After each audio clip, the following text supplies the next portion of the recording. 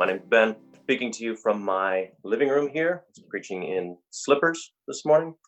And one of the advantages of being in your living room is you can look through your shelves and find interesting things. One of the songs that's really stuck with me from, 24 years ago or something like that is off of this CD right here. Yes, kids, this is what music looked like before MP3s and digital music and all of this. This is actually one of the first Christian CDs that I had owned, probably the first few. A band called Church of Rhythm. They're so amazing that they don't even have an article on Wikipedia. There's a fax number on the back, though, so we can probably get some information about them in that way.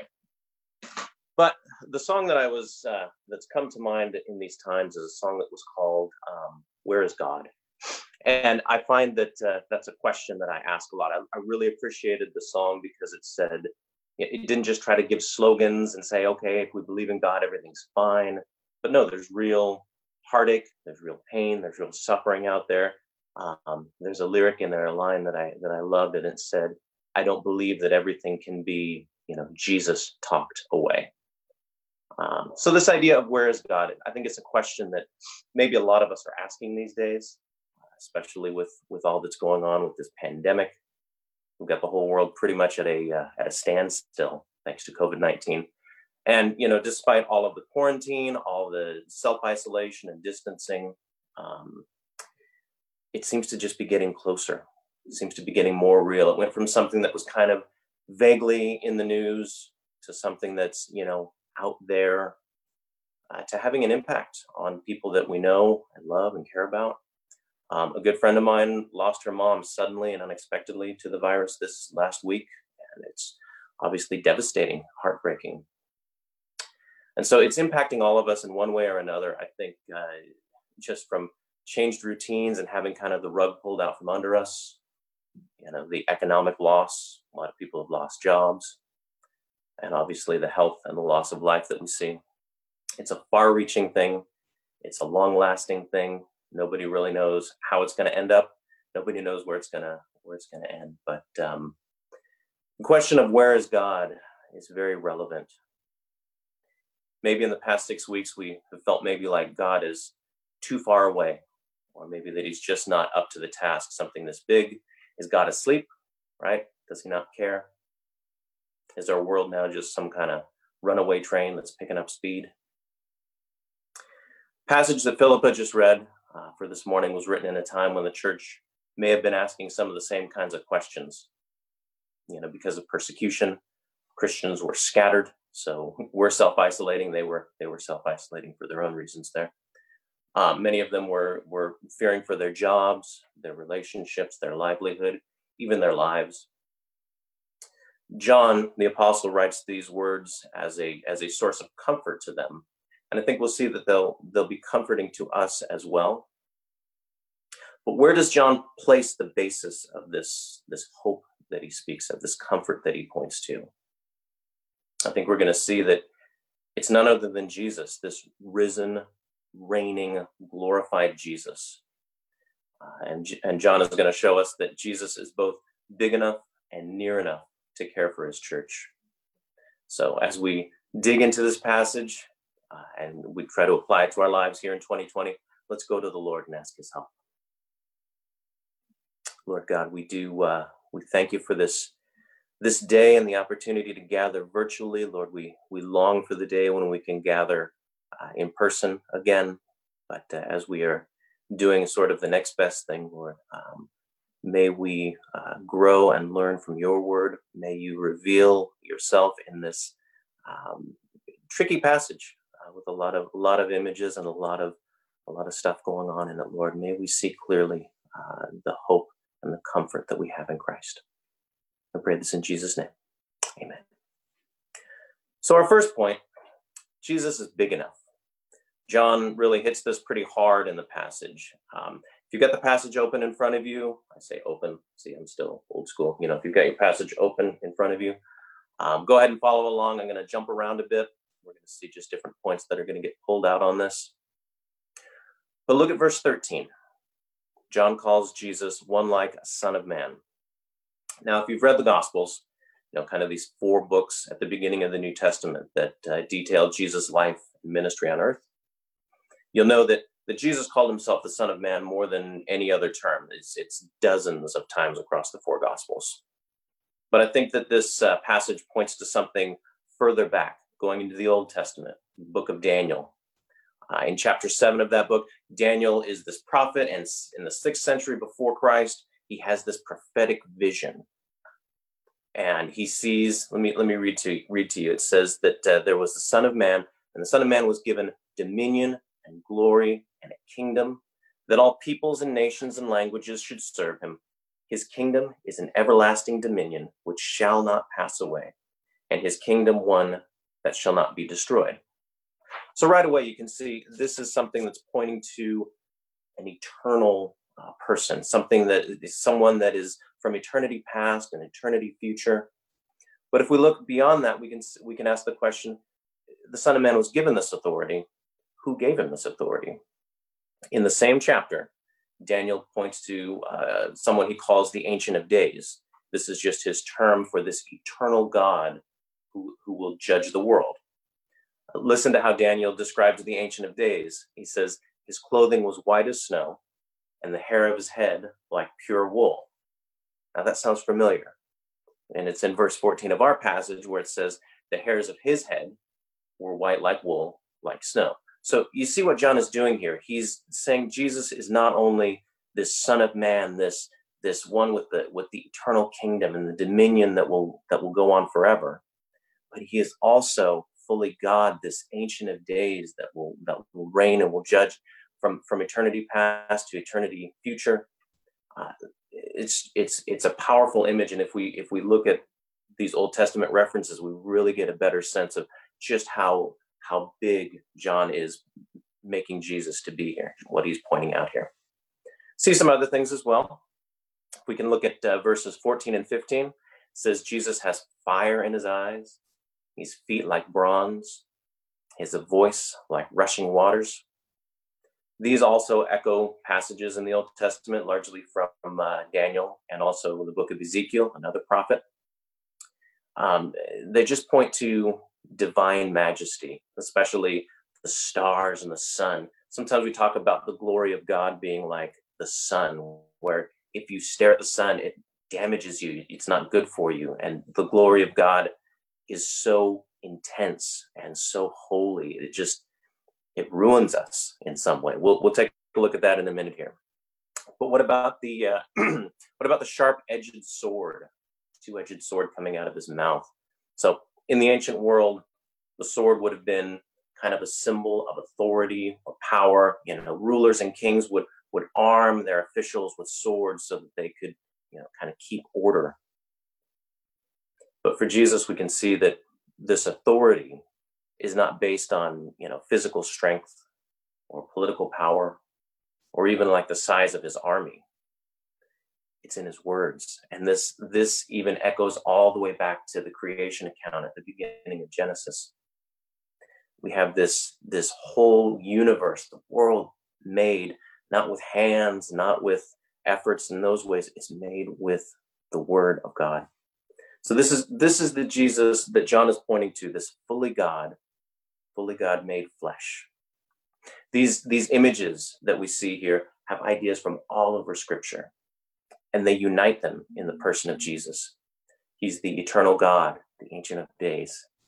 He's the Son of Man with everlasting dominion by his word. He's the creator from the beginning and the judge in the end.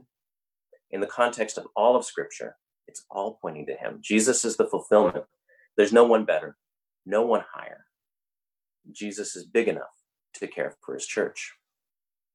So how does that impact our lives today? Well, we can rest in this. We can have confidence that he is able to deal with anything that comes along, whether we're talking about first century persecution or 21st century pandemic.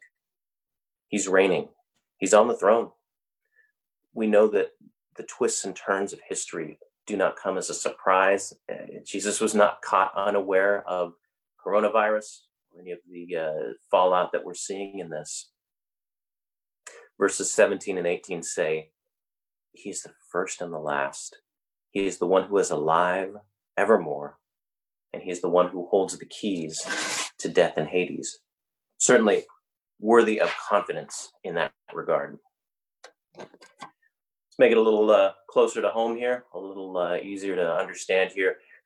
If we were to picture a teenage kid who's getting bullied, right? So a young fella, maybe he's a little guy, physically small, maybe he's just has a personality that makes him an easy target, or maybe there's just some particularly nasty older kids at his school, right? So think about how this kid would feel, how he would be feeling under constant pressure, anxiety, fear, never quite certain of what's coming.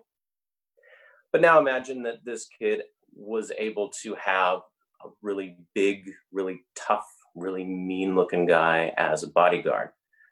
I thought about Dwayne "The Rock" Johnson. I'm an old guy, so maybe that reference doesn't work on everybody. But what if you had The Rock walking around with him as he's going to school and walking from class to class? How would his outlook on life change? Right? How would he feel different? What fears would he be able to let go of?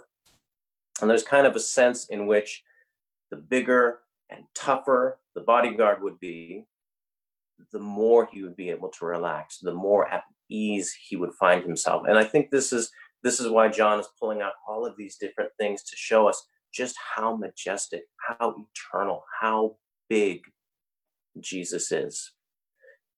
Jesus is eternally, infinitely more than any power that could come against him. So yeah, Jesus is big enough. That's our first point there. Second point we're coming to now, we'll see that Jesus is also near enough to care for his church. We've already looked at verse 13. We've seen this talk about, the Son of Man. And yeah, this is a callback to, centuries earlier, and pointing to eternity and all of these great things. But when you think about Son of Man, what does that mean? That's like a statement of identification, like mankind, humanity. This is pointing to the human side of Jesus, the near side of Jesus here. Let's not forget the miracle of the incarnation was God made flesh. Jesus didn't come to earth as some disembodied spirit. He didn't come as some otherworldly being. He came in the weakness and the frailty of human flesh. The writer of Hebrews says that Jesus is not a high priest who is unable to sympathize with our weaknesses. He came in weakness. He came in humility. The book of Philippians even says that he humbled himself to the point of death, even death on a cross. Jesus has indeed come near to us. We can also see this in the way that he interacts with John. There's a lot of compassion there. Verse 17, John has this strong reaction, seeing this glorified Jesus. It says, "When I saw him, I fell at his feet as though dead." Given all that we've just seen, I think John's response is pretty understandable. This isn't like some kind of theatrics or heavy-handed show of worship. This is visceral response. John is just overwhelmed in the presence of one so holy. And this is not the only place in Scripture that we see something like this. Daniel and Ezekiel, we've already talked about their books in the Old Testament. But both of them have times in their ministry where God appeared to them and it knocked them down. They fell down as though dead. The Apostle Paul, he was blinded when he met with the risen, resurrected Jesus. But I think probably my favorite example of this is in the book of Isaiah. Isaiah was a prophet in the Old Testament as well, and he gets this vision, chapter 6 of Isaiah. You can check this out. He finds himself in the heavenly throne room and in the presence of God Almighty, and there's all of this stuff going on, and holy, holy, holy is the Lord God Almighty, who was and is to come. And Isaiah doesn't come into this and go, yes, I have this sense of peace. I have this sense of calm and warm fuzzies everywhere. No, his response is very, very visceral as well. He says, "Woe is me, I am lost." Because when you stand in the holiness of God, when you stand in the presence, it points out all the ways that we're weak, that we're failed, that we're fallen. And it's just overwhelming. His holiness is intense. But coming back to our passage, again in verse 17, it says, "But he laid his right hand on me, saying, 'Fear not.'" This is remarkable. If you really think about it, we've had so much of the passage that has just shown Jesus in his power, in his majesty, in his eternality. And yet he comes over to John. John's this little old guy, and puts a hand on him and a kind word to reassure and say, fear not. Another place we see that Jesus is near enough is in the discussion of the lampstands. Verse 20 says that the lampstands are the 7 churches, 7 physical, literal churches on earth. And verse 13 says that Jesus was in the midst of the lampstands. In other words, Jesus positioned himself to be right in the middle, right among his people, among his church. You think about the Son of Man and all of these images that we've looked at here, this eternal, mighty ruler, and he's also one of us. He's not placing himself far away from the church. We're going to take a look at the churches, the 7 churches in the coming weeks, and I don't want to give spoiler alerts or anything like that, but not all of these churches are doing it right. There are some pretty strong words of rebuke and correction that are coming. It doesn't even say that Jesus was standing in the midst of the good churches, that he was standing far from these bad churches and good churches were close to him. No, he was in the midst of his people, because his people are his people, not based on how they perform, but based on faith and grace. So you might see there's a parallel actually in between the way that that Jesus interacts with John and the way that he interacts with the churches. Verse 16, it says, in his right hand he held 7 stars, which we later read are the angels of the 7 churches. The very next verse, it says Jesus lays his right hand on John. Now, this is apocalyptic writing. It's a lot of symbolism, a lot of metaphor. I don't think we're supposed to literally look at this and say, okay, Jesus had these seven stars in his hand, and he set them down, and then he went over to John and put his hands on John. No, I think it's a parallel image. I think we're supposed to see that Jesus reaching out this hand of comfort and friendship and identification to John is the same in the way that he is extending it to the church. So why is this important? A strong and eternal Lord is only a comfort if he draws near. Take it back to our illustration with the teenager who's getting bullied. You know, the Rock may be a tough and imposing figure, but what if the Rock's not returning his texts, right? He's not much comfort to the young fella if he's not actually with him. Psalm 18 in the Old Testament, David writes about this. This is a great psalm just pouring out. But David talks about God as a rock, as a fortress, as a deliverer, and as a shield. These are great things, but David doesn't quite say it like that.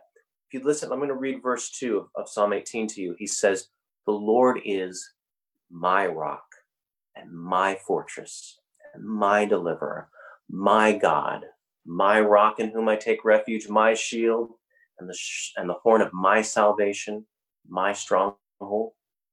Do you see how this is so much more personal? And because it's so personal, this is how we can get comfort and encouragement in this. Jesus is big enough and Jesus is near enough to care for his church. So what happens if we're looking at Jesus and we miss one of these, right? One of them is big in our minds and the other one is not. You know, Jesus is either near enough, but he's not big enough, or he's big enough, but he's not near enough. How does that impact our view of Jesus? And more importantly, how does it impact the comfort that's in this passage?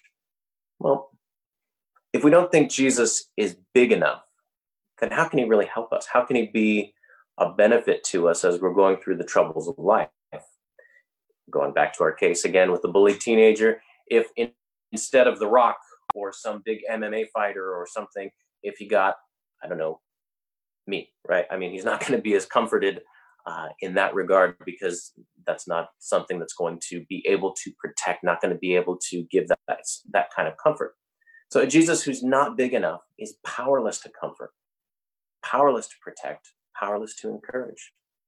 A Jesus who's not big enough does not bring about this response that John just had, falling down as though dead. Maybe this is your view of Jesus. Maybe this is how you see him. Jesus, the moral example, Jesus, the wise teacher, maybe in some ways Jesus the irrelevant, Jesus the boring, someone who would be great for a coffee, chat, but not really somebody who's going to be able to help you out of a tight spot, right? Maybe you've got the opposite view. Maybe your idea of Jesus is that he's mighty, powerful, and eternal and victorious, but he's too distant. He's too uninterested. He's too busy kind of, ruling the world and taking care of everybody else's problems to really be concerned with your struggles and the struggles of those around you. Why would he care? How would he even understand what it is that I'm going through, what we're going through? Maybe you feel like it's presumptuous or arrogant to think that this high and exalted God would act on your behalf. Maybe you think it's self-centered to think like David did in Psalm 18 that we just saw, to think in terms of my God, my rock, my fortress. You might even believe that, Jesus is going to be victorious, and in the end, I'll probably be okay. But the idea that he's a help here and now, the idea that he is near and comforting you is foreign to you, and it doesn't make sense. For me personally, if I'm being honest, that's the direction that I would tend to go in my wrong thinking about Jesus. That's just being honest. And I recognize from this passage and from the weight of Scripture all around, just that this thinking is something that I have to let go of. And when those thoughts creep into my head, I need to let them go and go back to what I know to be true. Jesus is near enough. But whether you struggle personally with the idea of a Jesus who's not big enough or not near enough, I pray that we're all transformed. I pray that we're all changed in our thinking as we read this passage. Jesus is big enough. Jesus is near enough. Are you grieving the loss of a loved one? Jesus is big enough, and Jesus is near enough. Are you in despair over all of this COVID stuff? Are you sad and fearful for all the people in the world? Jesus is big enough, and Jesus is near enough. Do you have a lot of anxiety? Do you just have frustration with not being able to gather with people? Do you miss being able to come together on a Sunday morning and just get hugs and handshakes and coffee and laughs and just enjoy being together in the same place? I do. I do a lot. But even in that, Jesus is big enough. Jesus is near enough. And you want to know what else? Jesus is big enough and near enough as we try to encourage one another from afar. Jesus is big enough and near enough as we seek to have gospel conversations with non-believers in our lives. All kinds of opportunities are opening up because our routines are changed and we're around our neighbors maybe more than we've ever been. Jesus is big enough and near enough to speak into those situations. Jesus is big enough and near enough as we irritate our housemates and have to reconcile together. That's the reality. Sometimes we get on each other's nerves. Being quarantined together is difficult, but Jesus is big enough and near enough there. Jesus is big enough and near enough as we show love and honor to our community and those around us and the vulnerable by staying home. Are you hearing this? Jesus is big enough and Jesus is near enough. Now, maybe you're hearing this morning and you don't know this Jesus. Maybe you've heard of him, but you're stuck with one of those unbalanced views that we were just talking about there. He's too far off, or he's not up to the task. If that's you, I can understand it. I can understand being wary of a Lord who's either too small to make a difference or too far off to give a rip.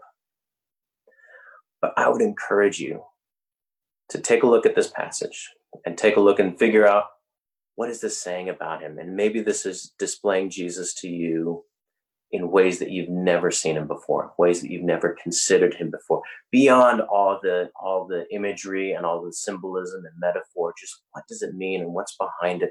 Showing us that Jesus is that mighty and eternal King, and Jesus is that near and close and trusted counselor, priest, friend.